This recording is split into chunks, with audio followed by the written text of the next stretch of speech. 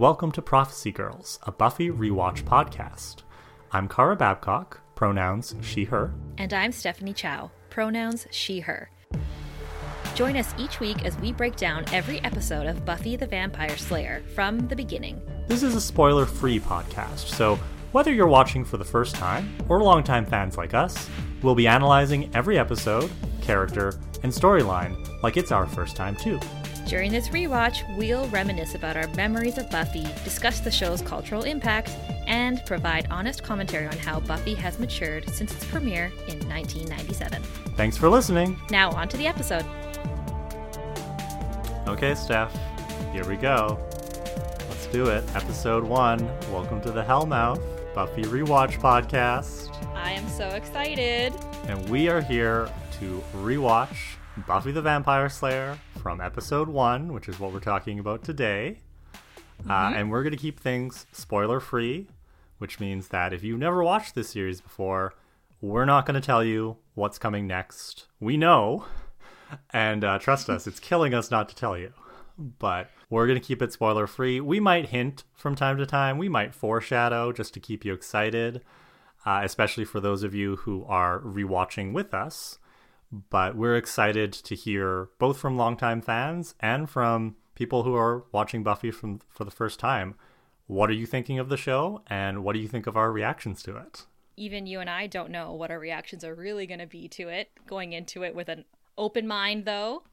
And I think for season 1, we're going to need to have an open mind. Oh, yeah. Season 1 is a little rough, but I mean, that's true for most shows, especially in that time period. So we did an introductory episode that you can listen to if you want to learn a little bit more about me and Steph and our relationship with Buffy and our friendship and all that good stuff. You can grab the introductory episode and listen to that first. Yeah, and we give a bit of a Buffy background too, if you want to know what came before episode 1. Yeah. Okay, well, let's do this. Welcome to the Hellmouth, season 1, episode 1. Okay. We start with the introduction, which actually, is it the same for you? I forgot that they used to introduce every episode this way. I didn't forget it. I remember it as being the cheesy introduction. I forget when they stopped doing it. I can't remember if they stopped that in season 2 or if they kept it for a while. Okay. Yeah, I would hope so, because I do find it kind of nasally. What? So you're not going to hire this guy to narrate our podcast trailer? I mean, no, I would, because obviously he was very good and impressed executives at the WB. But I just find that he's like, she alone will stand. Like, he's just like really intense about it. It might have actually been Joss Whedon. I think that the script does him no favors. It's very over the top. So they do a little intro. We kind of find out, she alone will stand against the demons and the vampires. Which is not true, but fine. Fair enough, but we don't know that yet, right? So we're like, okay, we're entering it's very obvious that we're entering a supernatural show. Yeah. There are demons. There's something called a Slayer. There's a bunch of stuff going on. There's lore here that we're going to need to know about. We pan into a high school, and it says Sunnydale High. We're kind of like sweeping through the school, and it's kind of eerie. It's got a very a horror movie vibe, like the eerie music. It's dark, it's nighttime, and then we see a guy and a girl break through the window, and the girl's really apprehensive as they're walking through the hallways, and the guy is really into this. He's really gung-ho. I think he thinks they're gonna go fuck. I think they're gonna go they're breaking into the school to make love. I think that's what's happening. They both also look like they're 40. But, that's neither here nor there. I thought the girl looked fairly young. Not like high school age. But she's wearing a schoolgirl outfit, though, so we can assume that she goes to school here. But yeah, so we don't know why they're breaking in. They just are. She's getting scared. She's like, oh, I think I hear a noise. And he's like, no, you don't. He's kind of teasing her about it. And then he reassures her that they're there alone. And then she turns around. And she's a vampire! And she bites him! Mm-hmm. And that's our first look at vampires for the show and what they look like and how they operate. And one thing I love is that they waste no time showing us a vampire, right? The show is Buffy the Vampire Slayer, and within the first 2 minutes, we see a vampire, which I'm feeling fulfilled and satisfied already. And the other thing I love is that they've subverted the trope of the bad boy misleading the innocent girl. Yeah, you're so right. Because I actually, like, looking at this from somebody who's never seen it before, or pretending to be someone who's never seen it before, you would think the guy was up to no good. Yeah, and I think that the girl being the vampire rather than being the innocent is already this episode is foreshadowing the whole series, and it's sending this message to these viewers that this is not your parents' horror show. This is something different, which I think is something we're going to see throughout season 1, because Buffy was a mid-season replacement show. That's why season 1 is shorter than the rest of the seasons. And they really, I think, wanted to work hard to make this show appealing to that younger audience that would maybe think, okay, well, vampires, kind of boring. Why do we care? So they're immediately sending this message that you need to be prepared to be surprised. You can't make these assumptions about who's good and who's evil, because we are going to fuck you up. Yeah. And it's also interesting that the vamp face is a thing, because don't forget, Buffy came before Twilight, before True Blood, before Vampire Diaries, and even older texts like Interview with a Vampire. These vampires don't change their face. They're always angelic looking. They're always looking like beautiful creatures of the earth until they attack you. So I love that we see a vampire face, like a demon's face. Like, I remember watching Twilight, and he's like, I'm gonna go in the light and show you what I look like, and he was like, she's like, you're beautiful, and I was like, like, I want to see a Buffy vamp face. I want him to be hideous. Yeah, I feel like there's such a dichotomy of people who've seen or read Twilight, where it's like, if you've seen Buffy or if you haven't seen Buffy, it really influences your perspective on Twilight. And I'm not saying that everybody who's seen Buffy doesn't like Twilight, but I feel like everybody who's seen Buffy and who then sees Twilight looks at Twilight very differently from people who never saw Buffy and don't understand like what vampires used to be. Yeah, exactly. So yeah, I think this opening scene you're right, it tells us everything we need to know. Like, this is not like you said, it's not your parents' vampire show. It's also like, we're set in high school. There's something like younger and sexier about it, and it's going to be surprising. We're not going to know what's going to come. Mm-hmm. All right, so then we get our first taste of the opening credits, which is so iconic. Them. I love these credits. So good. They're my favorite credits of all, not of all time. They're some of my favorite credits of all time. That theme music is just so catchy. Like, how can you not like headbang to that music? I love how it's also like original music that they created for the show, because a lot of the times, theme songs, they just take, like Dawson's Creek, like, I don't want to wait, like they take a pop song. This one was obviously very created with a tone in mind. Like, this is kind of like edgy but poppy and like campy, and it's a lot of stuff. One thing I want to say about the credits as well, in addition to the music, is they pick great shots from the whole season. So if you're paying attention and you look at the opening credits, you can see glimpses of what's going to be coming in this season. Yep, they're little spoilers, little nods to things that are to come. And I will also say it's nice to have a theme song. A lot of shows these days don't have them anymore. They don't have the opening credits. Oh yeah, they're just like, I you agree. know who this is, you know who's in it. Like, that's basically the what whole they do. like title card is just so boring. Yeah, so I like that the show needs to establish its theme, and they can do that through the opening credits. Mm-hmm. Okay, so we are done the opening credits. We go to the first scene, and it is a girl lying in bed, and she's having what appears to be a nightmare. And the nightmare, I wrote down what I could see in the nightmare. It went by pretty quickly, like the flashes. It's like a dark cave, a cemetery, skulls, a trinket, a demon with a white face, another demon that's green, a cross, the Walking Dead in a field, there's claws, and then a vampire, and she wakes up. And we don't know who she is, but I think we can all guess who it might be. And then, sure enough, we hear a woman shout, "Buffy, don't want to be late for your first day."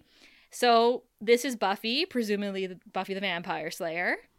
And this is it. This is our star. This is who the show is about. And she looks 12 years old. I don't know. I think she looks roughly her age. So Sarah Michelle Gellar in real life is about 3 years older than I think Buffy's chronological age. So she's actually pretty close in age to like being 19. 16. Yeah, she's about 19 or 20 at this point. But I think a lot of it is her hair, and her hairstyle changes so much throughout the series. Yes. And right now her hairstyle is just like very like youthful. Yes, very voluminous, very bouncy. She wears a barrette later. But anyway, so we were looking at Buffy, and this is our star. And obviously beside her bed, there's like a giant moving box and all this stuff. And since her mom says it's her first day of school, we assume that they just moved to town, her and her family. So we pan over to the high school, Sunnydale High, where I don't think these students know a murder occurred. I assume that vampire cleaned up the blood. And Buffy's mother is dropping her off in front of the school. And I just want to take a second and just say that, like, this is such a mom thing to do, is she's dropping her off and she's being really positive, and she's just like, you know, have a good time, you're gonna make friends, and like all these good vibes, and then she's just like, try not to get kicked out. And I love that line. I wrote that down in my notes. And that's also one of the first hints we get at continuity from the movie, which came before the TV series. And so we'll talk a little bit more about this in the intro episode, but basically the movie ends with Buffy taking on a whole bunch of vampires at her prom at her old high school in Los Angeles. And we don't know that she got kicked out at the end of the movie, but so that line is sort of establishing why they've moved to Sunnydale. And then, you know, we go in, when we go into the next scene with her conversation with the principal, we hear a little bit more about that. Yeah. So mom's being really positive with a little judgmental flair in there, which is very mom. Buffy says she promises and then starts walking up the stairs. And then this boy on a skateboard is being super obnoxious, like almost knocking into people as he's coming toward her. Sees Buffy and then bails hard, runs into the railing, falls off his skateboard. I'm guessing he was blinded by sexual longing because he was just staring at Buffy, just staring at her. And after he falls, there is a tiny little girl with red hair, long red hair, and he calls her Willow. So this is Willow. And she helps him up, and they're walking toward the school, and you can tell that they're friends, and they're being a little bit flirty, in my opinion. But as they walk toward the high school, she tells him, he's asking her for help with math. So she's like, you have to go to the library to get one of those math books. And then their friend Jessie shows up, and then they immediately start talking about the new girl. They call her a hottie. They're kind of objectifying her. But I guess that's just how high school boys talk. Like, I don't know. It left a bad taste in my mouth, though, because I just don't like how he was like so infatuated with her when he saw her that he like walked into something. Like, I don't know, this is the 90s, right? Like, this is how high school boys are treated in these kind of shows. But I'm like, you know, can you just like take a second and not be so obsessed right away? I mean, this entire episode is very horny. yeah. But I mean, I guess that's also ties into Buffy, right? Right. Like, we started this episode with people like the whole horny teenagers breaking into a school to make out and have fun. But no, this entire episode is one of the horniest episodes of this season, I think. Like, it dies down. There's a couple of horny episodes in this season, but it dies down for at least a few episodes. Yeah, just everybody want, like, they're teenagers, I guess. It's the whole, like, raging hormones. I don't know what that's all about. It's never worked for me, but... Yeah. I don't know what it's about either. And, like, that has worked for me in the past. So I just feel like, what is going on? Are you too far from your hormonal teenage self to understand that anymore? I just don't like it. I think it's just weird that these two guys are talking about this girl that they like literally just glanced at, and they're like, oh, she's so hot, what do you think about her? Like, I'm like, oh, it's weird. But also, like, I mean, think about vampires themselves are like represent sexuality, right? They're like, They come out at night, They're all about like sharing fluids. Like there's a whole mythology around vampires and sex. But anyway, I digress. We go to the next scene. Buffy, like you said earlier, is in the principal's office, and the principal's kind of going over her transcripts. It's really funny how he like rips it up while he's talking to her. And he gives a little context. He says she moved from LA. She is a sophomore, and as he is ripping it up, we realize he notes that she was expelled, and then he starts taping up the transcripts. Yeah, taping them back up. That's a fantastic little element of physical comedy. And one thing I will say is Buffy gets a lot of praise for its snappy dialogue. But if you watch closely, there's so much understated physical comedy in this show that it's such a joy, because these actors, they make the most of what they're doing. So they're not just standing around and talking all the time. They're always doing something to, keep you interested, keep you laughing. So keep an eye out for that as we keep watching these episodes. Well, anyway, while she's talking to the principal, Buffy's kind of shook. Like, she's kind of like, you can tell she's really earnest, that she wants to start off on a good foot. And the principal kind of gives her the classic, like, well, I'm watching you kind of speech. And as she's leaving, she bumps into a student who rudely knocks her over, and her bag opens up and spills contents everywhere. And the boy from the skateboard earlier, a couple minutes earlier, sees this and comes to help her. But instead of saying, "Can I help you?" he says, "Can I have you?" And it's like one of those classics, like one of those slip of the tongue, because obviously what he's thinking about is having sex with her. So automatically he's just like, "Can I have you?" And she looks at him, and I think she acts like she doesn't hear it. Or she's just like, "What?" And he's just like, "Oh, can I help you?" And then he introduces himself as Xander. So now we know that his name is Xander. And he makes really awkward small talk with her. And she's polite about it. And then you can tell she's kind of creeped out by it too. And then she leaves, but not before forgetting her stake, her wooden stake, which is really, really big. And I don't know how she missed it, but like Xander picks it up and he's like, "Wait, you forgot your stake." It's a scene that sets up that Xander is obviously obsessed with Buffy right away, and that Buffy doesn't give a shit about it. She kind of ignores it. Mm-hmm. Moving on, Buffy's in history class. She needs a textbook, and the girl beside her introduces herself as Cordelia, and Cordelia is beautiful and tall and brunette and like actually gorgeous. Like, she's a gorgeous woman. I'll take your word for it. My reaction to this is, having watched Buffy and Angel and like seeing like all of these characters grow, Cordelia for me has this really special place in my heart, because she starts off as one of the most shallow characters. And whoops, spoiler. Yeah, no, like all I'm going to say is I can't believe how much she grows from this shallow beginning.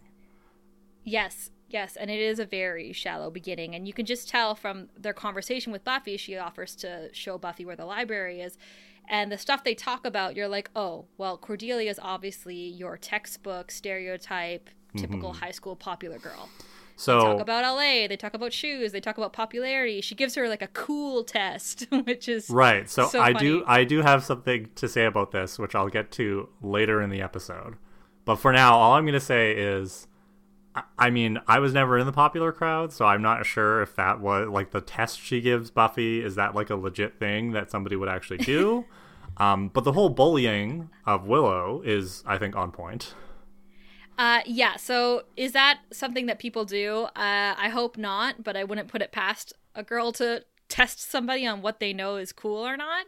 But I think it's also a way that Cordelia is kind of establishing dominance, right? Like, you have to say the right thing, or I'm not going to let you in with the cool crowd. And, in high school, especially a small town high school, being cool is probably a really big deal. So they run into Willow at the water fountain, and you're right. She bullies her. She straight up is such a bitch. And like makes fun of her outfit, and Willow is so sweet and is just like, "Oh, my mom bought it for me." And Cordelia is like, "Oh, well, it's nice to see she knows the softer side of Sears." And like in in some regards, hilarious quote.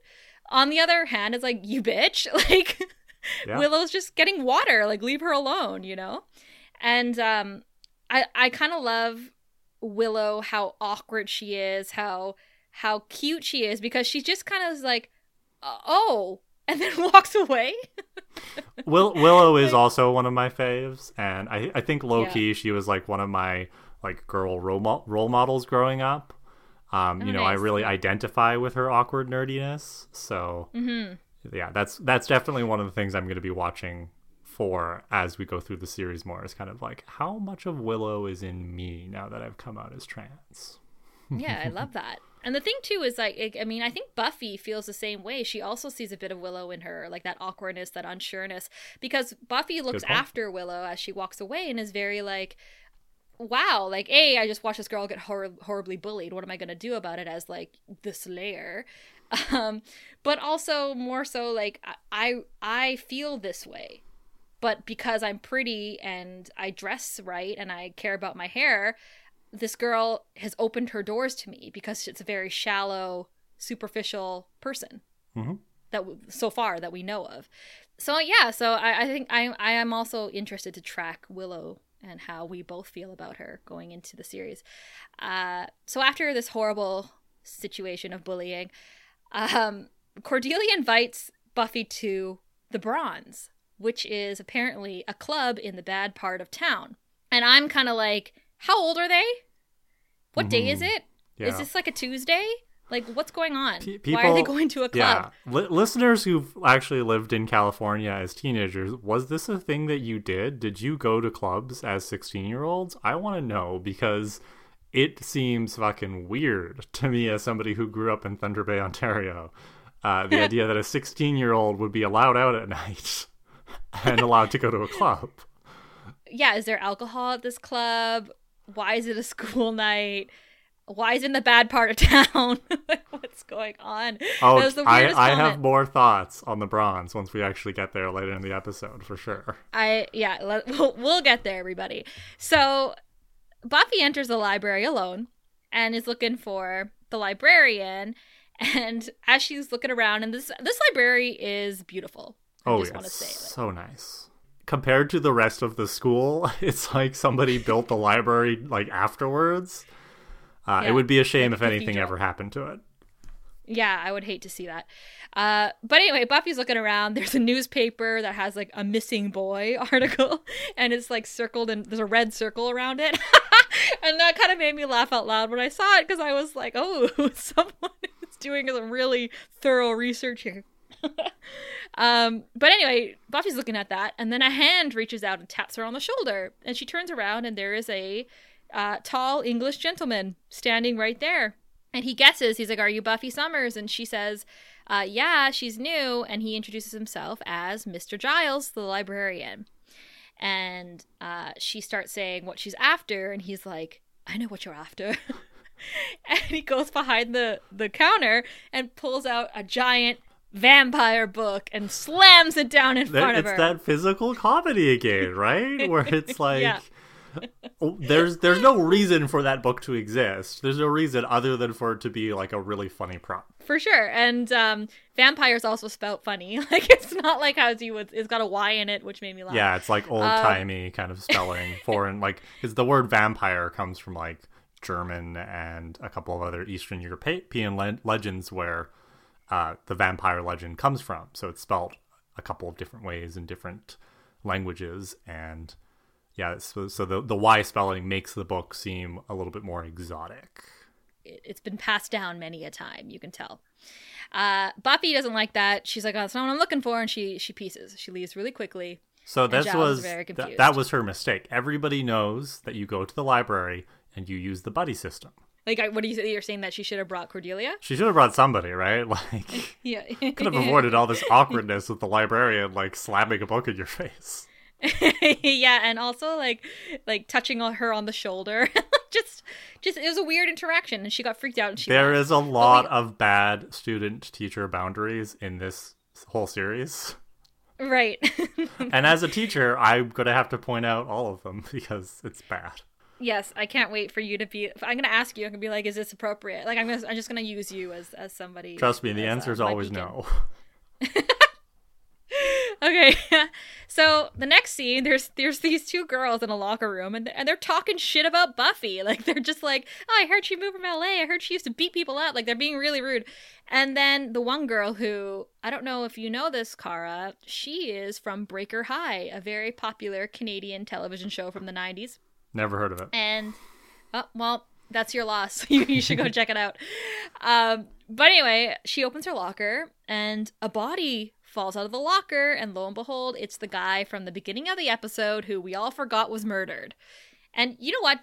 Should we keep a tally of all the murders that this show racks up? No, because I would lose count with this episode probably. The human murders. Yeah. So oh my god, a body falls out of the locker. She screams. It's a great scream. And then we cut to black. We go to the next scene. And we're outside, and Willow is brown bagging it, enjoying her lunch by herself on a bench. And it is nice to see people eating outside at their lunch, because you and I have already said that we come from Thunder Bay, Ontario. Yeah, we eating don't do outside, that here. Eating outside. You can do is that not for a like thing. 2 weeks. 2 weeks in the school year. And even then, I'd still be like, nah. Yeah, it's still not worth it. It's too windy. Yeah, and we've got a routine now. I'm gonna be at the lunchroom. It's not gonna be a thing. And this is something that really messed me up, watching all these American TV shows, which all the high school shows were always set in California, in front of these, the same climate, never changes. It's never raining. It's never snowing, and it's like, I never got that. And I'm like, is this how it is? It's not a like, privilege. all throughout the States? Like, is that every teenager's experience? And of course it's not, because I know some of our listeners grew up in states that also had snow and stuff, and probably are identifying more with our description of things. But if you watch American TV, it's just so incredibly biased in favor of this just one note climate. I would imagine that most people have our experience where they don't get to be outside all the time. So Willow's eating. Buffy approaches her, and I actually really love their little encounter, because Buffy is being so nice, and she's like, hi, Willow, right? And Willow says, like, why? I mean, hi, did you want me to move? This is the response of a girl who is just like, she's accepted that she's going to be bullied. I know, isn't it? It's like, that's why I like laughed when she said it, because it's so sad, and I laugh at inappropriate times, but like, it's so sad because you're right. Like, she's obviously been bullied so much that she can't even expect somebody to just say hi to her without wanting something from her or being rude in some way. So I love that she actually offered. She's like, do you want me to move? Instead of like, but I'm going to offer it before you reject me. Mm-hmm. And then Buffy actually finds this like, so like, she's like, can we just start with me? Hey, I just want to hang out with you and maybe ask you for a little favor. Like, Buffy wants help with school. She sees Willow. She actually sees Willow and is like, I hear that you're the person who can help me make sure I don't flunk out, that I don't fall behind, that I start off on the right foot. Okay. Does she see Willow, or is she also just using Willow? Right? I don't know, because remember earlier when she watched Willow get brutally bullied by Cordelia, she did look after her, kind of being like, this poor thing. Like, I feel a connection to her. That's how I interpreted that longing look. And Willow even kind of turned around at the door and looked back at her, at Buffy. So I feel like they already have a connection. There's something here that is unexplainable, but they're drawn to each other. It's like destiny to me. Mm-hmm.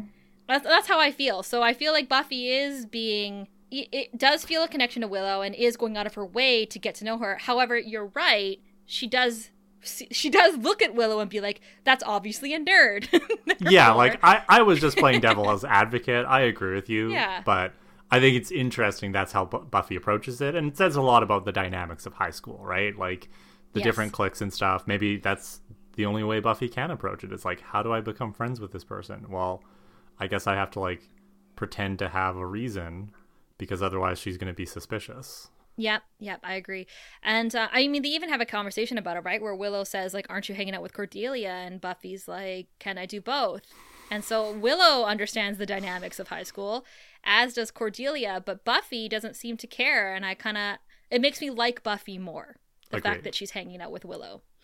And Willow goes off about the library because Buffy's like, oh, like, she's like, yeah, I can help you. Like, let's go to the library and study. And Buffy's weirded out by that because that guy tried to push a vampire book on her. And she was like, I don't want that. So we learn through this conversation that Willow knows that the librarian is also new, just like Buffy. Very suspicious. And he was a curator at a British museum, or the British Museum, as she says. And Buffy's taking this all in. And that's when Xander and Jesse show up. And Buffy makes his face like, oh shit, these fucking guys again. Like, I don't know how to act around them. They kind of make me uncomfortable. Xander basically says a bunch of nonsense to her again. He's trying to be clever, he's trying to be cool, but he doesn't know how to be those things. So he comes off looking like a loser. And it's actually pretty funny because Jesse calls him out on it. Jesse's like, are you turning into a babbling idiot or something like that? And they both start asking Buffy really inappropriate questions. Like, Xander's kind of like, tell me all about yourself. What do you like? What kind of guy are you into? They're really putting her on the spot. Yeah, and because Jesse's like, oh, tell us your deep dark secret. And Buffy is so uncomfortable, and she's giving off these verbal and non-verbal signals that she's not comfortable. But they're just like, well, you're the shiny new toy, and we want to know about you because you're hot. Yeah, it would be a way different story if she were like a less conventionally attractive person, right? They would not be paying her so much attention. So it's uncomfortable.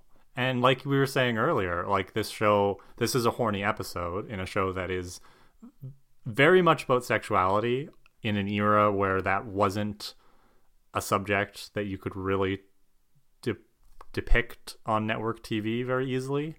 So there's a lot of skirting lines, and it's interesting how the show deals with that. But this scene, I would say like this is one of the first of many scenes in this series that make me kind of go, ugh. Yeah. I mean, so far this whole time, Xander and Jesse, to this degree, have made me be like, ugh. Like, can you just like chill out for 1 second? But obviously they're supposed to be like, the dorky nerds who are trying to impress the girl and they just don't know how to do it. And as they're talking to her, we also learn, by the way, that Sunnydale is a 1 Starbucks town. And I found that interesting because I think growing up in Thunder Bay, like there was probably only 1 Starbucks while we grew up. Sure. I don't remember when Starbucks came to town, but I agree. I think the first Starbucks was the one that was in Chapters, right? Yes, that one. Ooh, I still go there when I come home to visit. Yeah, so we have a couple more. I don't even know. Yeah, we've only got like 1 freestanding one, and then the rest are in like other stores. Like there's a couple in Safeways, I think, like a little Starbucks kiosk. So we still are. I think technically we're a 2 Starbucks town because we only have 2 proper Starbucks stores, and then the rest are like kiosks inside a grocery store. So what we're saying is Thunder Bay is Sunnydale. So... just colder and fewer vampires. That we know of, though, Sure. right? Cordelia shows up and she says, and Willow says the cutest, funniest thing. She's like, she's not hanging out with us. That's what she says to Cordelia. And I find that so funny because it's just like, it shows you a lot about Willow's character. We already know that she's unsure of herself, that she's unconfident, that she's, for lack of a better word, the nerdy girl. But the fact that she automatically cares enough about Buffy that she doesn't want Cordelia, the school bully and the coolest girl in school, to know that Buffy's hanging out with her. It's like she's trying to protect her from that. And I think that's so cute. Yeah, and it's also the fact that she thinks her saying anything would actually do something, right? Like it's this knee-jerk reaction, but it's like Cordelia is barely going to listen to what you're saying, so Cordelia finally says that a dead body was found in the locker room and gym is canceled. And Jesse oddly hits on Cordelia at this point. He's like, oh, I'll be a shoulder to cry on if you want, or you can nibble on it. And it's so weird. It's so weird. Okay, I will throw this in here, though. That line is foreshadowing for what happens to Jesse later. I mean, yeah, we'll have to find out what that line means to the show. But at the time that he said it, I was like, A, that it's horrible, and B, now's not the time to be hitting on Cordelia because she just told you a dead body was found on campus. Inappropriate. Inappropriate. And Buffy obviously is shook by this, and she's like asking questions like, what, like, how did he die? Were there marks on his body? And Cordelia's like, a morbid much? And I think I'd be the same way. If they found a body on campus and the new girl was like, oh, like, were there marks? I think that's kind of a weird thing to say. But at least Buffy is interested in the dead body because no one else seems to care. Right? Like, No wouldn't one the else seems to school, care. like, Courtney's like, oh, class was canceled. It's like, wouldn't the school be shut down? Wouldn't everybody be Wouldn't sent the home? police be there? Wouldn't the media show up? Wouldn't the principal have to address the town and the school? Wouldn't the students be questioned? There are so many things that would happen if a dead body was found on campus. Like, But I think this is our what is going first on? indication that Sunnydale is different. And Something's not right. Sunnydale, both the high school and the city, they have a very different relationship with death and with strange happenings. And it's almost as if there's something in the air. It's like there's something that causes people to kind of look the other way because this strange stuff just keeps happening. I mean, humans are really good at dismissing strange things and rationalizing them, right? But this is not the first time that a dead body is kind of unremarkable. And sorry, this is the first time, but this is not the last time that a dead body is kind of unremarkable in this high school. You're right, though. Like, this is just an indication. Sunnydale's not like other schools. Like, no one's gonna give a shit if you're murdered in the hallway. Maybe some schools are like that, and we're just like showing our privilege right now. I don't know. So Buffy goes to investigate, and we actually see her strength for the first time because the door is locked, which is like one good thing the school did was they locked the door to keep people out of seeing the body. And she rips it open. Like she like almost destroys the entire handle opening the door. So we see that Buffy's actually very strong. She's got a lot of power.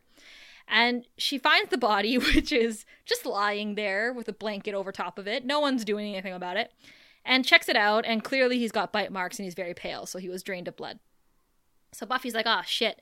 So she goes to the library to confront Mr. Giles, and we get a lot out of this scene. We get a lot about the dynamic that Buffy's going to have with Giles. We get a lot about Buffy's past and how she's feeling about her new life in Sunnydale. It's a really revealing conversation because, first of all, like, Giles says that he expected this to happen, and she's like, well, I didn't. I actually thought, on my first day I'd be worried about making friends or looking cool or being behind in my classes. I didn't think this would be a problem here. Yeah, she literally whines. It's my first day. And yeah. I love this scene and how she takes umbrage because it's showing us firstly how young she is, right? Yes. She doesn't want this responsibility, and it shows us her reluctance to take on the Slayer mantle. Right? She's not excited to be the Slayer. She's just like, this again? Mm-hmm. And it's funny, too, because it also shows, like, when Giles asks her, will he rise again? And Buffy says no, because if you want to make someone a vampire, there's a whole sucking thing. Like, they got to drink your blood, you got to drink their... Like, she explains it, so she's like, no, he's not. So, like, it shows that she knows her stuff. She has experience in this field of work. and Giles knows this about her, and he, like, calls her out. He's like, I don't understand this attitude. Like, do you think it's a coincidence that you're here? Like, why do you think this is happening around you? And then he says it. He says the iconic line to each generation. He tries to say it, but Buffy interrupts him, and I love it. Like that, I think it's great because it's iconic. Yeah. Again, like the show is establishing this relationship where Giles is going to info dump as much as he can, and Buffy is going to interrupt him when she's tired of listening, and that's going to go on forever. And I also, like you were just saying, I love that the show is playing off of the movie and building on the movie's mythos. We come into this first episode of the series with Buffy already knowing that she's the Slayer, and that it sucks to be the Slayer. And it's not good for her personal life. It's scary. I think that's a lot more interesting than if the show had started her off being ignorant of her role and having her discover it in this episode or whatever. This is still an origin story, but her awareness of the supernatural is more interesting than if she were completely ignorant, because it's a nice way to there's a nice way of getting us up to speed in this episode while she still has these moments where, like you just said, she can show off that she knows her stuff. Yeah, and Giles shows that he knows his stuff too, and he's not an idiot. He's there for a reason, and he gives exposition on Sunnydale where he's like, this town has a steady stream of odd occurrences. It's a center of mystical energy. There are a lot of things that gravitate toward it that aren't just vampires. There's zombies, werewolves, incubus, succubus. Everything that you've been afraid of under your bed is in Sunnydale. So right there, he's setting up the season for us, right? Like, what are we going to be seeing Buffy take on that aren't just zombies? It's any creature of the night.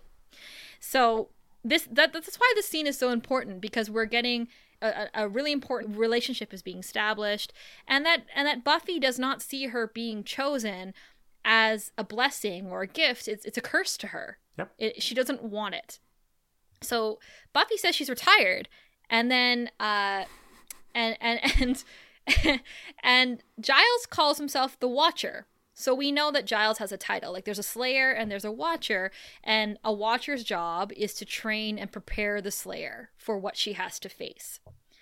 So we know that Buffy got kicked out of school, that she lost all her friends in her old city, that she has to spend her time fighting vampires and keeping it all a secret from her friends. This is not the life that Buffy wants for herself. It's not what she would have chosen for herself, but I guess that's what being chosen is. So much for that clean slate that Principal Flutie said she'd get. Yeah, exactly. I feel bad for Giles. I do, because we're learning more about him too, and he honestly is like surprised. I think he expected the Slayer. I think he expected to, when he met Buffy, that she was going to be totally psyched that he was there and committed to what she was chosen to do. Like, he sees it as duty. This is your sacred duty. Yeah, I mean, you got to imagine it from Giles' point of view, right? Which is he's a Watcher, and we get this hint that there are more Watchers. Like, he's come from England for a reason. He's maybe been sent, and as far as we know, there is one Slayer, the chosen one.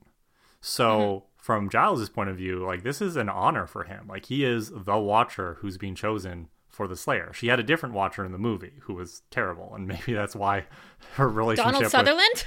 Yeah, maybe that's Canadian why her icon? relationship with Giles is so rocky. She's just like, ugh, not another one of these old dudes telling me what to do. Yeah, that's true. Another man telling me what to do. But it's also the fact that, Donald Sutherland, I don't remember his name. I think it was like Murray died. Or something. Yeah. Murray. He did die. It was definitely not Murray. But he died. So I think it's another thing, too, is like, do you know how scarring it would be to be 15 years old and this old guy comes and like tells you got to do all this shit, and then you do it, then he gets murdered in front of you? Like, that's pretty everyone go watch the movie. Oh, his name's Merrick. That's a little bit more, it's got a little more edge to it than Murray, but it was a good guess. But yeah, no. So I think Giles' point of view is he's being sent to America, which is terrible because the tea there sucks. Yeah, but he hates Americans, you can tell. It's this incredible honor. He is the Watcher who got chosen to watch the actual Slayer. We don't know at this point what the rest of the Watchers do. I guess they sit at home all day drinking their tea and, I don't know, reading books about vampires. But but Giles, in a way, he's also the chosen one, right? I love that. Yeah, to each generation a Watcher is born. Right, like a Slayer can only have one Watcher at a time, so I think that's where Giles is coming from. And you were talking about his disappointment. He was expecting more from Buffy. Well, he's projecting his own expectations of how great this role will be. He's bought into the Watcher hype. He thinks this is awesome, and Buffy obviously doesn't have the same background that he does, so. Yeah, and she's also I don't know how old Giles is supposed to be. I'm gonna guess, which is actually kind of alarming. He might be in his 30s, like we are. Like, I don't think early 40s. Like, what do you think? No, he's definitely at least in his 40s at this point. Okay.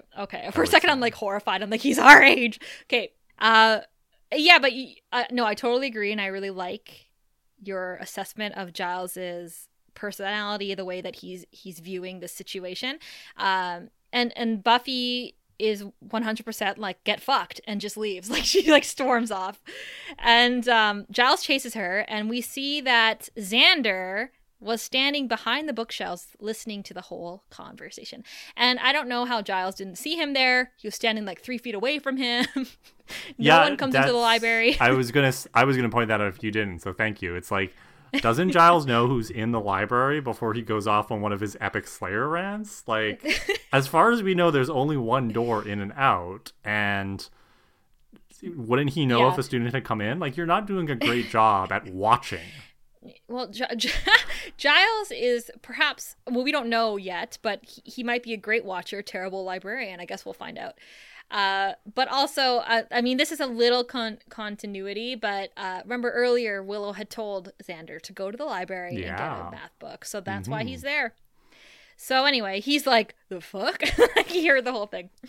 And then we cut to Buffy and Giles in the hallway, and I think you will probably say exactly what I'm going to say, where it's like, what are these physical boundaries between this librarian and Buffy? Giles is all over her. He's leaning into her. He's in her personal space. He like stops her from walking by putting his arm out. And this like grown ass librarian teacher man at the school is having this like urgent and hushed conversation with this like girl in the hallway. It's so weird and so unnecessary. So unnecessary, but I mean, no one seems to bat an eye about it. They're like, whatever. I mean, it was a simpler time, right? It was for the best of times. It was for the worst of times. But basically, Giles is talking to her about Sunnydale and all the supernatural occurrences that have been building up for years and years and years, and that's why Buffy's there.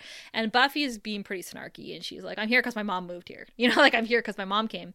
And Giles is like, okay, like, if you're going to believe that, like, your mom's here because we want you to be here, right?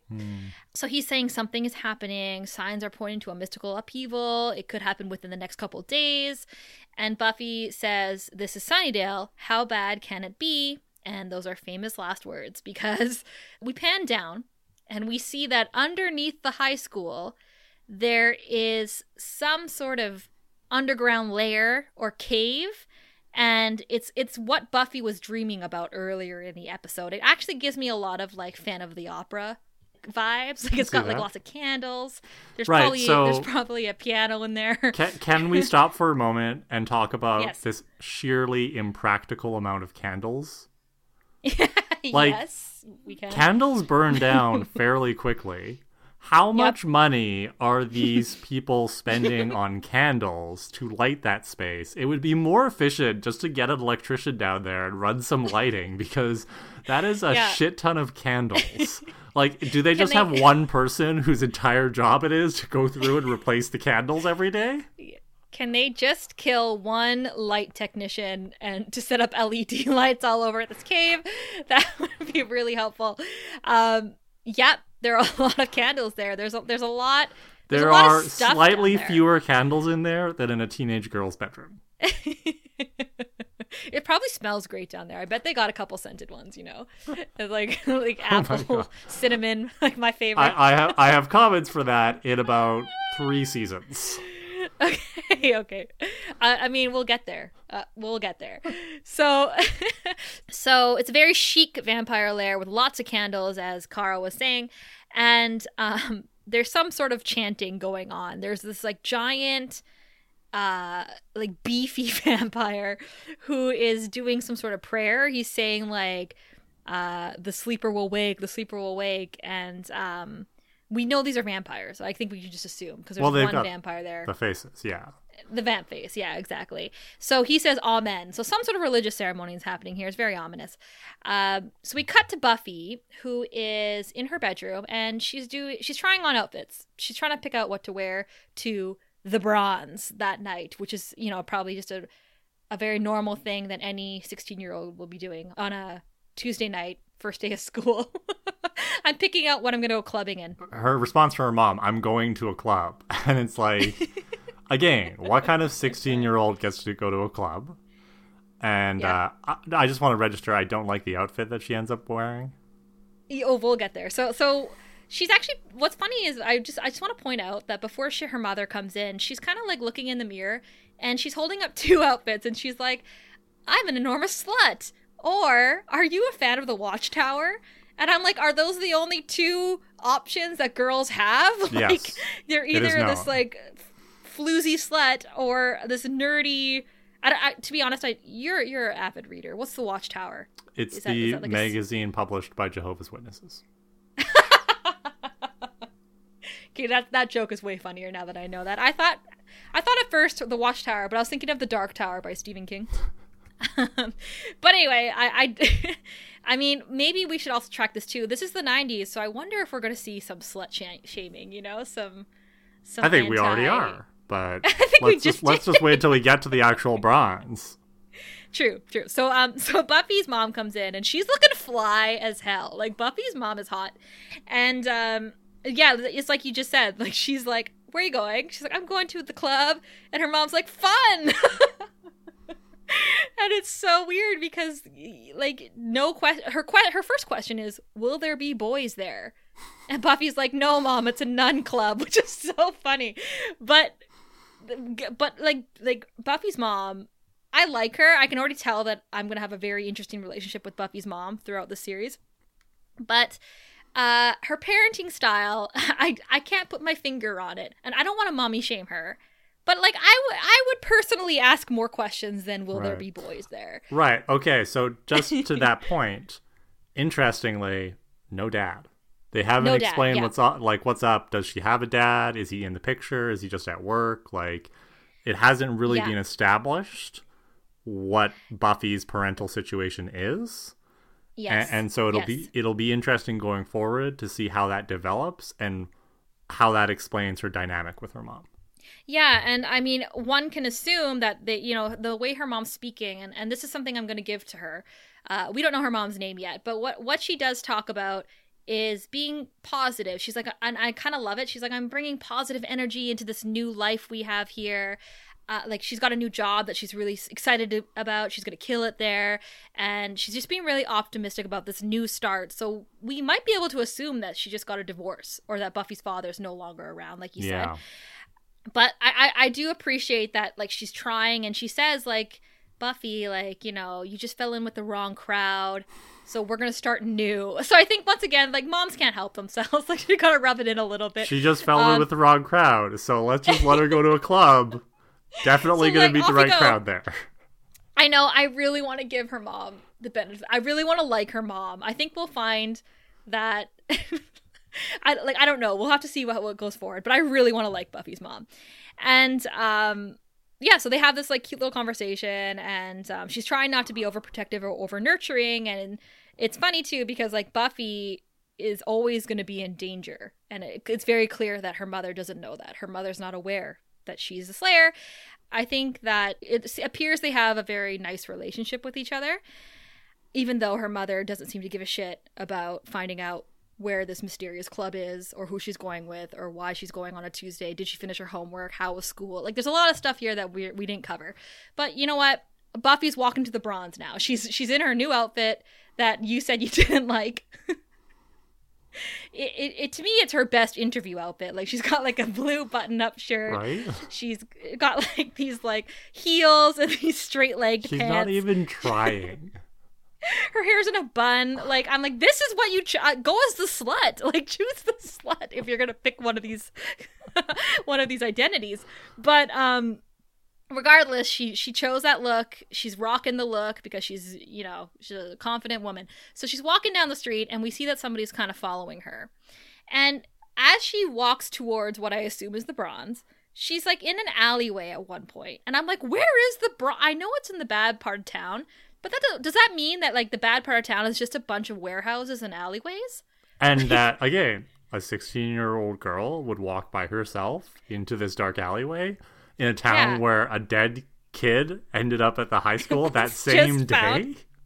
And her mom's not like, "How are you getting to the club? Do you need a ride? It's nighttime."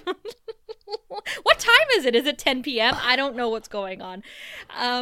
But you know what? We're just going to go with it. Kara, we're just going to go with it. All right. So Buffy's in an alleyway in a town she doesn't know, but she knows the way to the bronze. So she's walking in the alleyway. This guy is following her. And she turns a corner, he turns a corner, and he can't find her anymore. He's in the shadows. We don't really get a good look at him yet. We pan up, and Buffy is doing this Olympic-style handstand on a pole above the alleyway, and he walks underneath her, not knowing where she went. She swings down and kicks him in the back, jumps down, puts her foot on his chest. She totally took him out. And this is probably exactly what Joss Whedon had envisioned when he came up with Buffy, because he said when he dreamed Buffy up, he pictured the typical blonde girl walking down an alley, gets attacked by monsters, but ends up kicking their ass. Mm-hmm. So that was his original concept for Buffy. So I think this scene sees that play through. Mm-hmm. And we get a look at this man, and oh my god, he is handsome. I was going to ask you if this person's attractive. He is a tasty treat. I'm not going to lie. He does it for me. He looks young as fuck in this scene. The youngest we'll ever see. I mean, everybody looks super young in this. Everybody does. Especially the ones that we see in other shows, right? Like, yes, David Boreanaz, we see him later on in, like, Bones, and he just looks older now. And, Allison Hannigan, this was her breakout role, but she obviously went on to be in How I Met Your Mother for, like, 7 seasons or whatever, right? And she's got, like, a kid at this point, and like everybody looks young right now. The grainy non-HD camera footage doesn't help either, but no, this man is gorgeous. And Buffy's kind of like she's on him, like her foot's on him, and he's like, I know what you're thinking, and don't worry, I don't bite. And, like, he gets up and he's kind of like, oh, I thought you'd be bigger. I thought you'd be more strong, but you're really spry. And, like, I think he's an impressive actor at this point. Like, 2 lines there. I'm not loving it, but he's handsome. Like, this is a handsome guy. And Buffy knows it too. And they have, like, a back and forth where he knows she's the Slayer. And he's like, you want to kill them all. And she's like, I want to be left alone. And he says it. He says, you're standing at the mouth of hell, and it's about to open. So this is a tall, dark stranger who's given us facts. He's coming here to, like, give her some knowledge. Another man telling Buffy what's up and what to do about it. Mm-hmm. He throws her a necklace. Oh, he throws her a package, and inside the package is this cross. It's like a silver cross. And he says, you need to be ready. You need to be ready for the harvest. This is the necklace that Buffy saw in her dream at the beginning of the episode. So we know that this guy was part of that prophecy, that he's part of whatever future or life she's going to be having at Sunnydale. So Buffy says, who are you? Which is what I also would ask. And he's like, a friend. And she's like, well, maybe I don't want a friend. And he's like, I didn't say it was yours.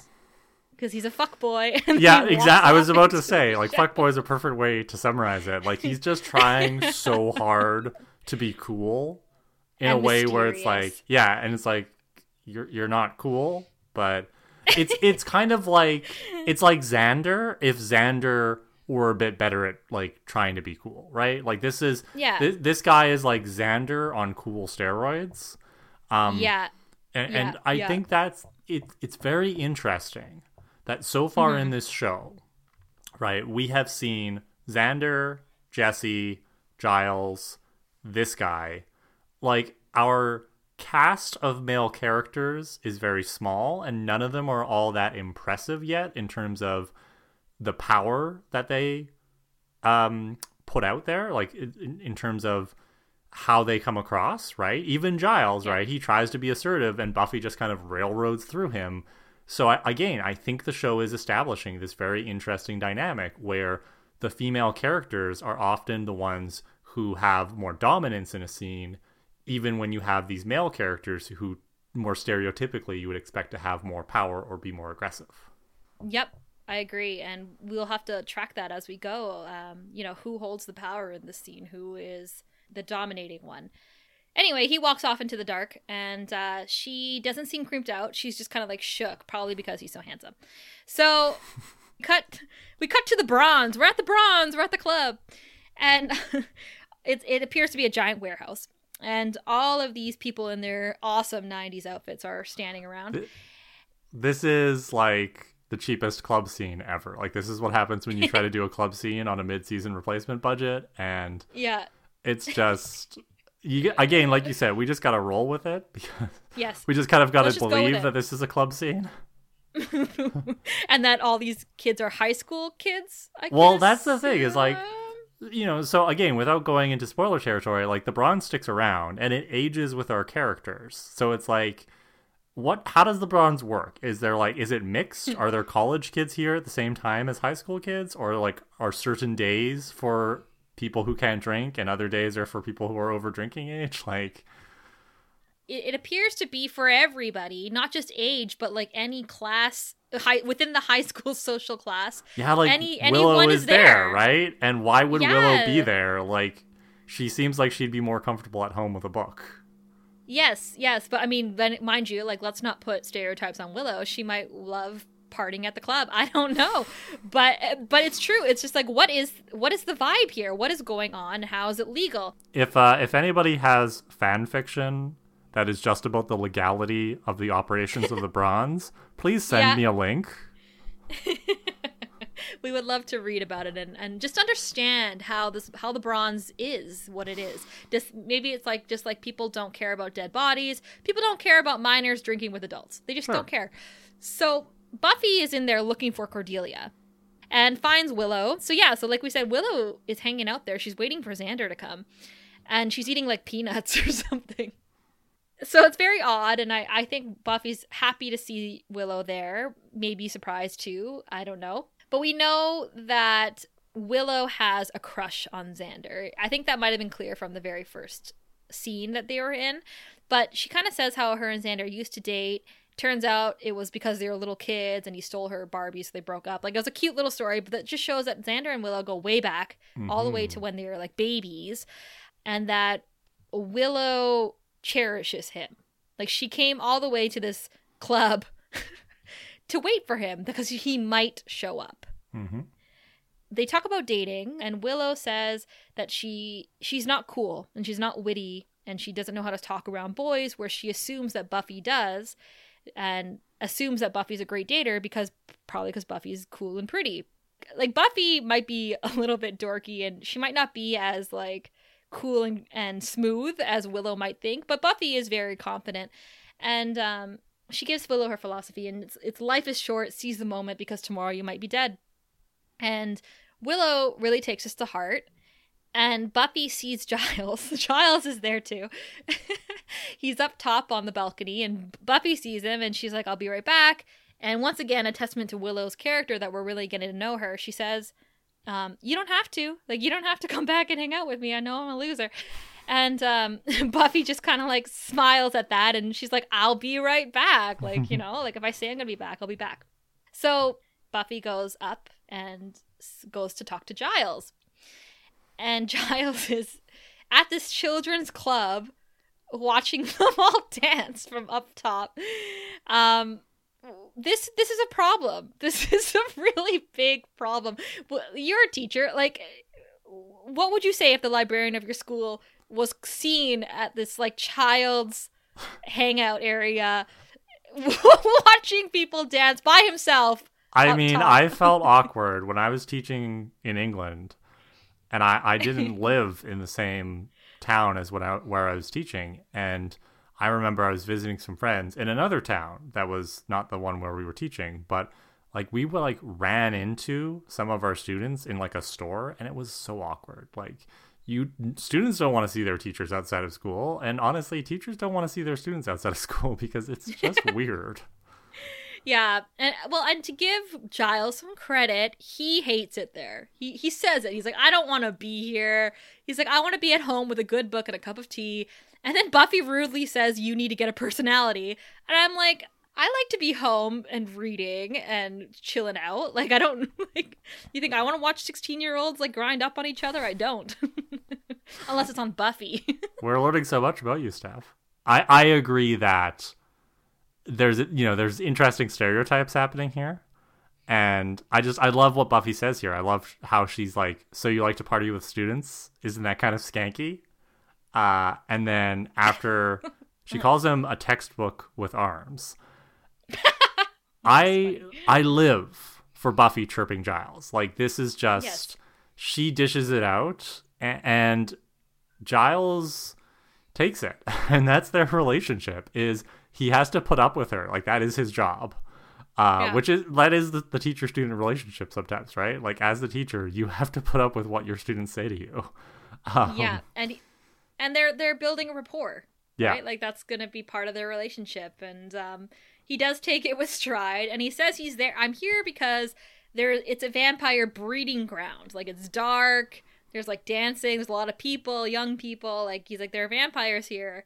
And he figured she would be there. And Buffy tells him that this handsome stranger told her about the Hellmouth and that a harvest is coming.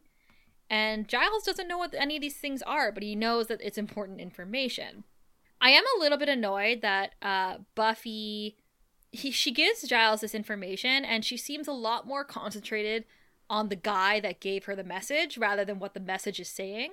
But once again, we've already established that Buffy wants to have a normal teenage girl existence, and she does it like where you care about boys and what you're wearing and going to the club, where like, you know, the fact that like this guy told her like, you're standing on a Hellmouth and there's like a bunch of stuff happening that you need to take responsibility for. Like, I get why she's blowing it off. Oh, completely. It's that 16-year-old mindset. Like, her brain is not fully developed yet, and she is not capable of processing that level of events the way that an older person would be. So it makes total sense that she's fixating on the stuff that attracts her. And, you know, to her, this idea of like, oh, Hellmouth, harvest, like, it doesn't really seem real yet. And right. This is Buffy at her most innocent. I mean, it's not going to get any more innocent for her from here on out. So enjoy it while you can, Buffy. Yeah, so Giles takes this information. He's like, okay, well, this is something that like you actually have to look into. But then Buffy's looking over the balcony, and Giles leans up behind her and is like so close to her. Like, his arms, I'm pretty sure, are like around her, not like touching her. They're placed on the banister around her. Oh, it's like, definitely he's a violation of personal space. Like, I would never want to get that close to a student. He's whispering in her ear, right? So, it's so weird, and I don't remember ever thinking about it at all when I was younger and watching this. Like, it never occurred to me that that's inappropriate personal space boundaries, you know? So Giles is just saying, he mentions nightmares. He's like, it's not like you're having the nightmares.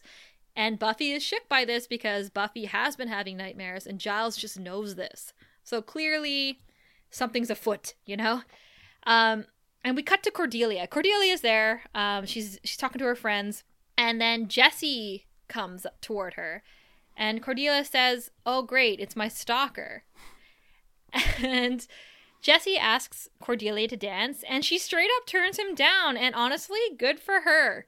Because I think we're supposed to... This is a 90s show. This is a show where Jessie is the dorky loser and Cordelia is the popular bitch. We're supposed to feel bad for him that she turned him down, that she didn't go and dance with him. But we've already established earlier in the episode that Jessie says inappropriate things to her and that he hits on her all the time, and it's never received well. Like, she always brushes him off. She always says no. And chances are he's been relentless about this pursuit of her for a long time. Like, who knows how long. Just based on the fact that she calls him her stalker. So, like, he's around all the time and he's always pulling stuff like this. So I think the fact that she blew him off is really awesome. Because it just, like, this guy doesn't understand that her boundaries are no. She said no, and you don't need to be nice to guys that creep you out. I agree. I really liked that Cordelia was just like, bye, and, like, leaves. Well, so what we're seeing here is Cordelia's role being established in this show. She is Buffy's foil, which means that she is here to show us who Buffy is by being who Buffy's not. And really, she's the girl that Buffy used to be, or could have continued to be if she hadn't become the Slayer, right? The cool, popular girl who's obsessed with saying the right things, wearing the right things. Like, that was Buffy back in LA, at the beginning of the movie. She was a cheerleader. Being the Slayer has forced Buffy to change the way that she relates to people. And Cordelia hasn't had a similar experience. So we're getting to see already this picture of like, this is what Cordy's role is in the series right now. She's going to be the foil to Buffy so that we understand the amount of growth that Buffy has undergone. Yeah. For me, I think it really actually demonstrates right off the bat for people who are watching it new or people who, like, whatever, you're watching it in 2021. So I can already see how Cordelia's character has changed from how we viewed her in the 90s and in the 2000s to how we view her now. Mm-hmm. Because the way I'm reading this, and we've only watched, a little bit over half the episode now, Cordelia has amazing boundaries. She knows when, like, she's like, no, I'm shutting this down right now. Like, leave me the fuck alone. Mm-hmm. Where Buffy doesn't. Buffy lets these guys ask her all these questions and she smiles politely because she wants to make friends, because she wants to be polite. But, like, Cordelia doesn't do that. And I value that in her character already. I don't like that she bullies. I don't like that she comes across as so superficial. But when it comes to her boundaries with men, I'm actually kind of digging it this episode. So Buffy and Giles are continuing their inappropriate close discussion upstairs. Giles says that there's a lot that Buffy doesn't know about her own powers, and he's there to help her, discover them and to understand them. And he says, like, she as a Slayer should be able to see a vampire without even looking or thinking. She should be able to just know that a vampire is there. And I guess we'll have to find out later in the series if she ever develops this, like, power that she can just sense them. I don't know. Well, so, fun tidbit. In the movie, she was able to sense vampires because she got cramps. Oh, really? Yeah. Little, like, female kind of connection there. And I love that. I guess they decided not to keep that in the series. But yeah, that was her superpower. I didn't know. I don't remember that, but that is so awesome. Okay, well, Buffy lost it between LA and Sunnydale. She lost that ability. But she does find a vampire right away because she spots his clothes. She's like, oh, that guy's wearing carbon-dated clothes. So, that's obviously one. And you can tell Giles is, like, annoyed that she didn't recognize the vampire in the mystical in the right way. Yeah. Yeah. Which is very much like bad teacher approach, where it's just like, a student gives you a correct answer, but then it's like they didn't get to the solution the way you wanted them to. It's like, who the fuck cares? Like, the student figured it out. And this is Buffy showing that she's actually very intelligent, and she does think about things, and she does notice things. It's just she notices them through the lens of a 16-year-old girl who's interested in fashion. And I also think it's interesting how you said earlier how Buffy was probably very similar to Cordelia before she came to Sunnydale, assuming that she's, like, vapid and more concerned with her looks than her brains. But you're right, like, Buffy, I don't think anything has indicated to us that she isn't intelligent and that she doesn't think for herself. And we have to also carry that in with Cordelia. Absolutely. I mean, that line could have come out of Cordelia's mouth, right? Like, definitely. And that's what it is to be the foil, is like Cordelia is every bit as smart and capable as Buffy. The only difference between Cordelia and Buffy is Cordelia is not the Slayer, and that gives her this more innocent perspective. Yeah, and less of the weight of the world, I suppose. So we see the vampire down there, and he's talking to a girl, and oh no, the girl is Willow. Willow has seized the day. She took Buffy's advice, and she is talking to this man, and the man starts leading her outside. So Buffy's like, fuck me, and has to go down and save her. And Buffy goes into is it the back room, the alleyway some behind kind of storage room. She breaks a leg off a chair. It's just like causing property damage wherever she goes. But that's the thing. I kind of like that I noticed. I don't know why, but it stuck in my mind that she just broke the chair leg off and uses it as her stake. And I'm like, Buffy's resourceful. Like, this girl uses what's around her, And I like that. I think a Slayer needs to be resourceful. So she's searching for Willow. We can't find her. We spent a lot of time back there with her, like, looking around corners and shit. And then someone comes up beside her and she grabs them and is about to stake them, but it's Cordelia. And Cordelia says, "What is your childhood trauma?" Which is another way of saying, "What's your deal?" And all her friends are behind her as well. And we know automatically now that Buffy's reputation is ruined. She's not going to be one of the popular girls in school because as soon as she leaves, Cordelia is like, I'm going to call everyone I've ever met to tell them what just happened to me and that Buffy's a freak. So she solidified her status at this school. And she goes back into the club, and Giles is like, oh, did you take care of it? And she's like, no, I haven't found them yet. So they rush out, and we see before they go that Jessie is talking to the same blonde girl that murdered the guy at the school at the beginning of the episode, and she says her name is Darla. So cut to the next scene. There's a big bulky vampire. He's back there. He's still chanting, and what appears to be like a pool of Kool-Aid. Like, I know it's blood, but it like looks really, really funny. And an ancient vampire, like, it looks like Nosferatu, like very like old school vampire look, comes out of the blood, is risen, I assume. Well, it's like when, you know, your parents say, you know, don't frown, don't make a funny face because it's going to stick that way. Like, that's what happened. he stayed in vamp face too long, and now he's stuck. Yeah, he drank too much of that Kool-Aid. And so here's another question I have about the practicality of this lair. So you've got this open pit of bubbling blood in the middle of your lair, which, A, health and safety problem. But B, if you got this dude who's like chilling within this pit of blood and that he rises out of it, like, wouldn't he be sticky and kind of like coated with blood? Or does he have like magical non-stick clothes? I would imagine... yeah, it's like a non-stick situation. Or like, you know, like when Voldemort rose in Harry Potter, the Goblet of Fire, he was thrown into a potion and came out completely clothed and robed and ready to go. So I think it's just like magic. It's just like, man, this is rejuvenating blood potion, you know? One of those. Okay.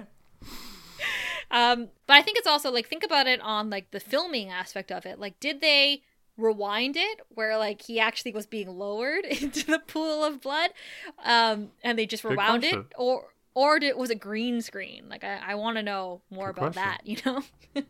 Anyway, the point is he comes out, and obviously this is like a bad guy. Ooh, this is like what the chanting was all about, and he's like, I am weak. And the big hunky, the big like hulking, the big one, the big vampire, says the harvest will restore him. So clearly, this guy is back from the dead. He's very weak, and we know now because of that stranger in the alleyway that this is the Hellmouth. And there's a force field that's preventing him from leaving, so he needs to send these followers out to get him some food. And by food, I mean humans. And he specifically says he wants young humans. So he's like a pedophile. So much creepiness around young people in this episode. Yeah, you're right. This is a horny episode. Like, even this old wrinkly vampire is like, I want you. Anyway, so Willow's in trouble. We cut to Willow. She's with this man who's a vampire, we know, but she doesn't know that. And clearly no one sat Willow down ever to be like, don't leave with men, like strange men that you don't know. Don't walk down empty streets with them. And she only slightly is worried when he's like, I know a shortcut to the ice cream place. It's through the cemetery. And she's just like, what? And just like follows him there. And I'm like, girl, like, zero survival instincts. Like, I can't even tell you how quickly I'd be out of there. Like, if a guy was like, I'm all for cemeteries if I'm with my friends. Like, if they want to walk through one, okay, fine. But if I'm with some guy who clearly looks like a serial killer, I hard pass. Like, I'm so out of here. But anyway, she goes with him. Outside the Bronze, Buffy runs into Xander, who finally shows up. And she says that Willow left with a guy, and has she seen him? And Xander's first response is, Willow. Like, as if, like, he cannot believe that Willow left with a guy. I'm assuming it's because Willow, you know, like she said earlier, she's very shy, and Xander obviously knows her really well. But I also didn't appreciate how he's just like, oh, really? Like, how could anyone, like, Willow, she's a nerd. She's got, like, a checkered skirt on, you know? Then he calls out Buffy, that he lets her know that he was fucking eavesdropping earlier, and that he knows she's the Slayer. But it's weird how he says it. He says, like, I know you think you're the Slayer. Why would he say that? So my interpretation of this is our chance to see a different side of Xander. Because up until this point, he's been the goofy, awkward guy who's trying too hard. And now we're getting to see that there's something deeper and a little bit darker inside Xander. He's got a little bit of bite to him, and because he jokes most of the time, but there's a point in Xander where his jokes turn a little bit hurtful, a little bit mean, and we're seeing that in this scene. He's being very like honest with Buffy, and he's just kind of like putting the truth out there, and he's not sugarcoating it. And I think that's a very interesting side of Xander's character. Yeah, and I don't like it. I don't like how he just. I don't think it's a good side. Think that. But yeah, it's like a gaslighting line. It's just like I know you think you're the Slayer. It's like boy, you don't even know. You never even knew what a Slayer was until today. So who are you to tell me what the fuck I am? Anyway, sorry. So Buffy says Willow is gonna be dead if we don't find her, and Xander kind of like clues in like, oh, this is a big deal. So we're back at the cemetery, and Willow has allowed this man to bring her to like this giant like tomb. Would you call it a tomb? And he's like, let's go in. And she's like, no, thank you. And he basically throws her in there, and she kind of stands her ground a little bit where she's like, that wasn't funny. I'm going to leave. But it's way too late, girl. Like you've already, like you're in it.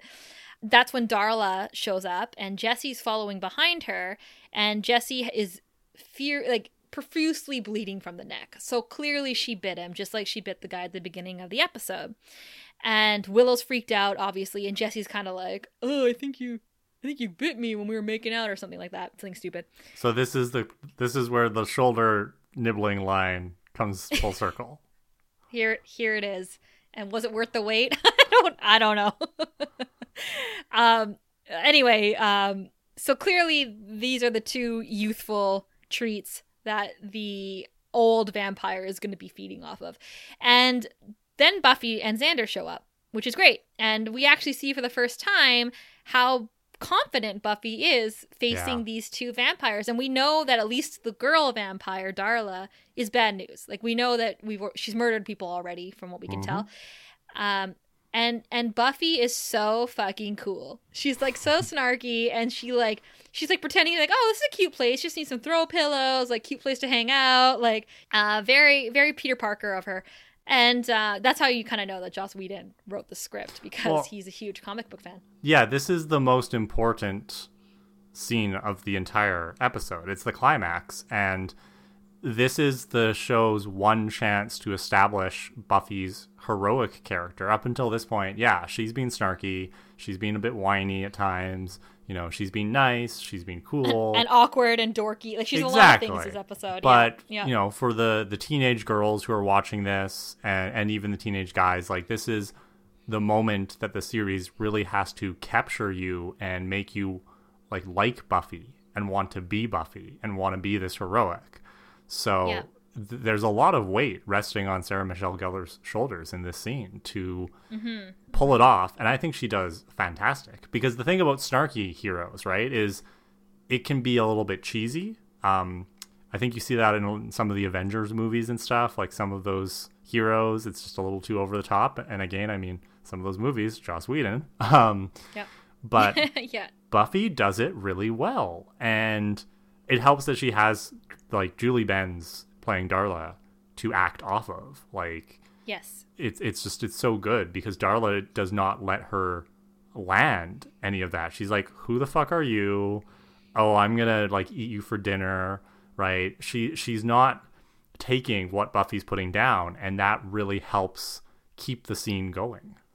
Yeah, and it's also like, you know, we don't know what Buffy's gonna do yet. We know she's powerful, we know she's a slayer, but now we're actually gonna see her slay. Fans of the show like you and I, who have seen this scene probably many times, we might forget that this is the first time that we see Buffy as a slayer and actually like embracing the thing she was born to do. Yeah, and like you said, we don't know exactly what's gonna happen. Neither do the vampires, for what it's worth. Which it reminds me a lot of one of my favorite TV series, Doctor Who, and how often the Doctor is put in these positions where she will be amongst a bunch of bad guys, and very often they don't know who she is, because she's traveling through time and space, and we could be anywhere in the universe, and she'll waltz into the bad guy in the middle of the bad guy's plan and just kind of be like, yeah, I'm going to stop you. And I love characters like that. I love heroes who have that confidence, like you said. So for 16-year-old Buffy to bring it at the end of this episode, it's like, oh, so powerful. Yeah. It's a testament to Sarah Michelle Gellar, who has played a lot of different emotions and has had a lot of different scenes to play with in this episode. But here we see her being strong and being powerful. It radiates off her, the confidence. And like, you're like, this is why she was casted. This is why this like 5'3" girl was casted in this role. This is my favorite quote. Happens in this scene where she says, "We're talking violence, strong language, adult content." You know, that's what the show's promising its viewers, right? They're like, we're going to sneak this stuff past the network and you're going to enjoy this show because this is what you're going to get. It's going to be sexy. It's going to be a little bit violent. It's going to be a little bit transgressive. Yeah, but it's going to be great. You're going to want to watch it. Buffy's like goading them on, right? And we're like, oh, what is going to happen? What's going to happen? Okay, so tell us what happens. Buffy stakes the vampire behind her, the man. She stakes the guy that was attacking Willow, and he turns to dust. Yes. And Darla is scared. Like you see for the first time, the first character we've ever met on the show is Darla, and she looks scared. And now we also know that vampires explode into dust when they die. She dusted him. Yeah, our first dusting of the show. And her and Darla start fighting, and Xander, Jesse, and Willow take off. She's like, get out of here. They run away. And I will say the fighting is bad. And, this is the first time, we're all here for the first time. This is the first episode. The fighting looks really cheesy, but, like, it's a pilot episode. I'm sure they didn't hire, like, the best choreographer for this shit. But it doesn't last for long, which is good. So someone grabs Buffy from behind, and it's the big beefy vampire, and he starts kicking her ass. Like he basically throws her around. Right. So Buffy dusts the dude, and this is a very classic setup, right? Where you've got kind of like two bad guys, and Buffy deals with the first one really, really easily, but then so we're expecting her to just deal with Darla in the same way. But then Darla proves to be a bit more challenging. So clearly Darla is a more experienced vampire than this other guy. Like, she knows what she's doing. And she puts up quite a fight. And she kind of, she can hold her own against Buffy. So now we're starting to see, oh dear, Buffy's in trouble. And then just as Buffy's getting the upper hand, big vampire shows up. And he comes out of nowhere and grabs her by the throat and lifts her up. Yeah, it's very violent. Buffy could have died there. Like, he could have just snapped her neck right there. So it's a little bit by the grace of television that she doesn't. But him kicking Buffy's ass is so important because we can't have an overpowered Slayer at the beginning of the series.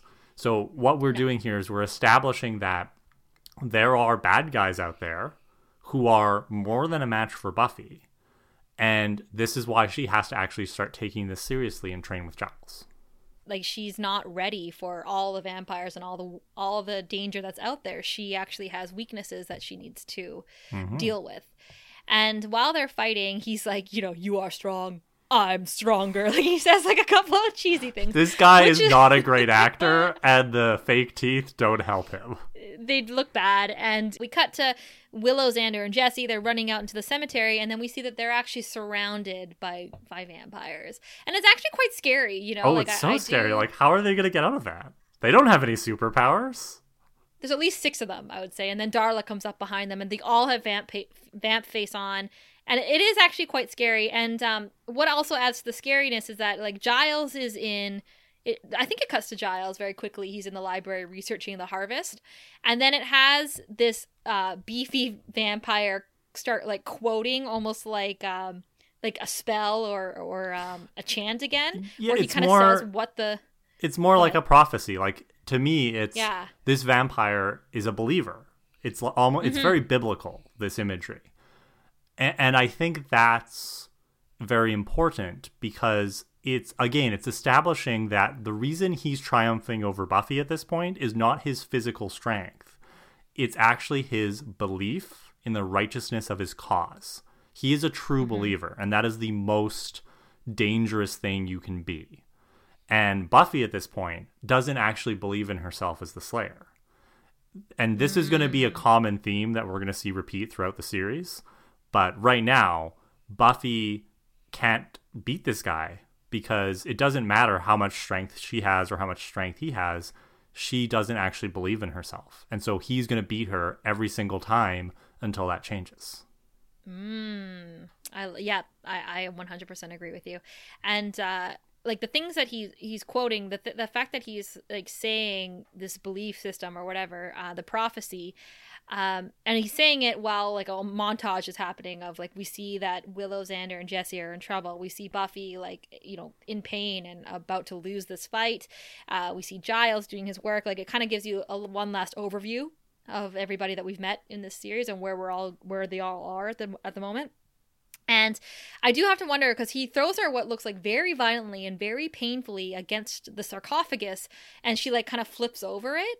And I'm like, I wonder how much of this pain Buffy feels. Like she's obviously very strong. And I wonder the same thing in superhero movies. Like how much pain do they actually feel with these things? Yeah. But that looks so, it would have broken a normal person's back 100%. Yes. Anyway, he ends up picking her up and throwing her into the sarcophagus, and she's like, ah! And then she looks at the dead body, she's like, ah! Like it's a very, like, 90s cheesy horror film. And then, you know, she's, like, looking up, like, where is he? And then, boo! He appears, and it looks like, he's like, amen. And then he's about to bite her, and then, to be continued. I legit don't remember how they get out of this one. It's been a little bit over 3 years since I've watched this episode. So like I've watched this series more times than I can count, and I know the whole series off by heart. But the, you know, individual episodes, sometimes I don't remember every single detail, and for the life of me, I can't remember how they get out of this scrape. So I know they don't all die because there's a whole series coming, but it's great. And I think this is a fantastic cliffhanger. You know, sometimes first episodes are a little bit rough. And I think that the first season of Buffy in general is rough overall. But honestly, as far as series premieres go, this episode does everything it should do. Like, we meet all the main characters. We get a basic idea of their personalities. We get a little bit of action, a little bit of drama. We get some exposition so that people who haven't seen the movie can get up to speed. Like, this is a really well done episode. Yeah, I was gonna say, like, if you do you think that that people that are watching this pilot, which is what, you know, you call the first episode of a show, would they watch it and be like, I want to know what happens, I want more, or would a new person watching this nowadays watch this first episode and want to continue? Listeners, if you are actually watching the show for the first time in 2021, please let us know. Let us know if this is something that you'd be like, that you are like, I cannot wait to find out. Yeah, I think it holds up. I think it holds up too. I was actually really, I mean, obviously talking it through with you gives it a new dynamic for someone who's seen it many times. But I think it establishes a really strong protagonist. It establishes that there's going to be a lot of conflict to come. There's some romance in there, right? There's a lot of lore if you're really into that kind of thing. Like, there's a lot that anybody could grab onto. And I think the fact that Buffy is a supernatural show turns people off, people who aren't used to watching stuff like this. Like, oh, they're like, oh, vampires? Like, I'm not into Twilight. This is so much more than that. And Buffy, I think we'll find as we continue on, it is full of surprises, like we said at the beginning. Like, it's not your average teen show. It's not your average vampire show. It's not your average love story. Like, there's a lot of stuff that happens in this show that I think will surprise a lot of people. Agreed. So let's do what we're going to be doing for every episode when we finish off. We're going to ask, who is your hero this episode? I'm going to go with Buffy. I think it's pretty obvious. Like, moving to a new school is hard, and she has to deal with that while also dealing with the fact that her Slayer days are not actually behind her. And she's holding up well. Like, yeah, she's complaining and stuff, but this episode is really about making a choice. When Buffy sees that vampire leaving with Willow, she has just finished telling Giles, I'm retired. This isn't my problem. You know, I'll slay a vampire if I see them, but I'm not going to get involved. And she chooses to get involved. And like you were saying earlier, when she accidentally confronts Cordelia, that ruins her popularity in high school. Like, this episode is Buffy choosing, well, however reluctantly, to continue to be the Slayer. And so she's got to be my hero for this episode. Very good choice. You know, I'm gonna take it as somebody who has also seen this show many times. I'm gonna pick Cordelia for my hero this episode. Yes, that's a good choice too. This Cordelia, I'm 32 years old, and the first time I watched this show, I was like a preteen. Yeah. So my view of Cordelia from this episode is so different from how I used to think of her. Mm-hmm. I love her. I think the way that she blew off Jesse, the way she has her boundaries in place. Like, say what you will about Cordelia, I think that she was heroic for a woman in this episode. She was a great role model. Yeah. Be more like Cordelia, people, especially when it comes to men. So yeah, that was season 1, episode 1, the pilot. Welcome to the Hellmouth, Steph. Grr, arg. to every generation a podcast is born, and it's this one. So right on. Thanks again, everyone. Thanks, Kara. We will see you next time. Bye. Bye. Thanks for listening to Prophecy Girls. If you've got some comments, message us on our social media channels. Follow us at Prophecy Girls Podcast on Instagram and Facebook, and Prophecy_Girls on Twitter. You can also reach out to our email at prophecygirlspodcast@gmail.com or visit our website, prophecygirls.ca. We can't wait to hear from you. See you next week. Bye.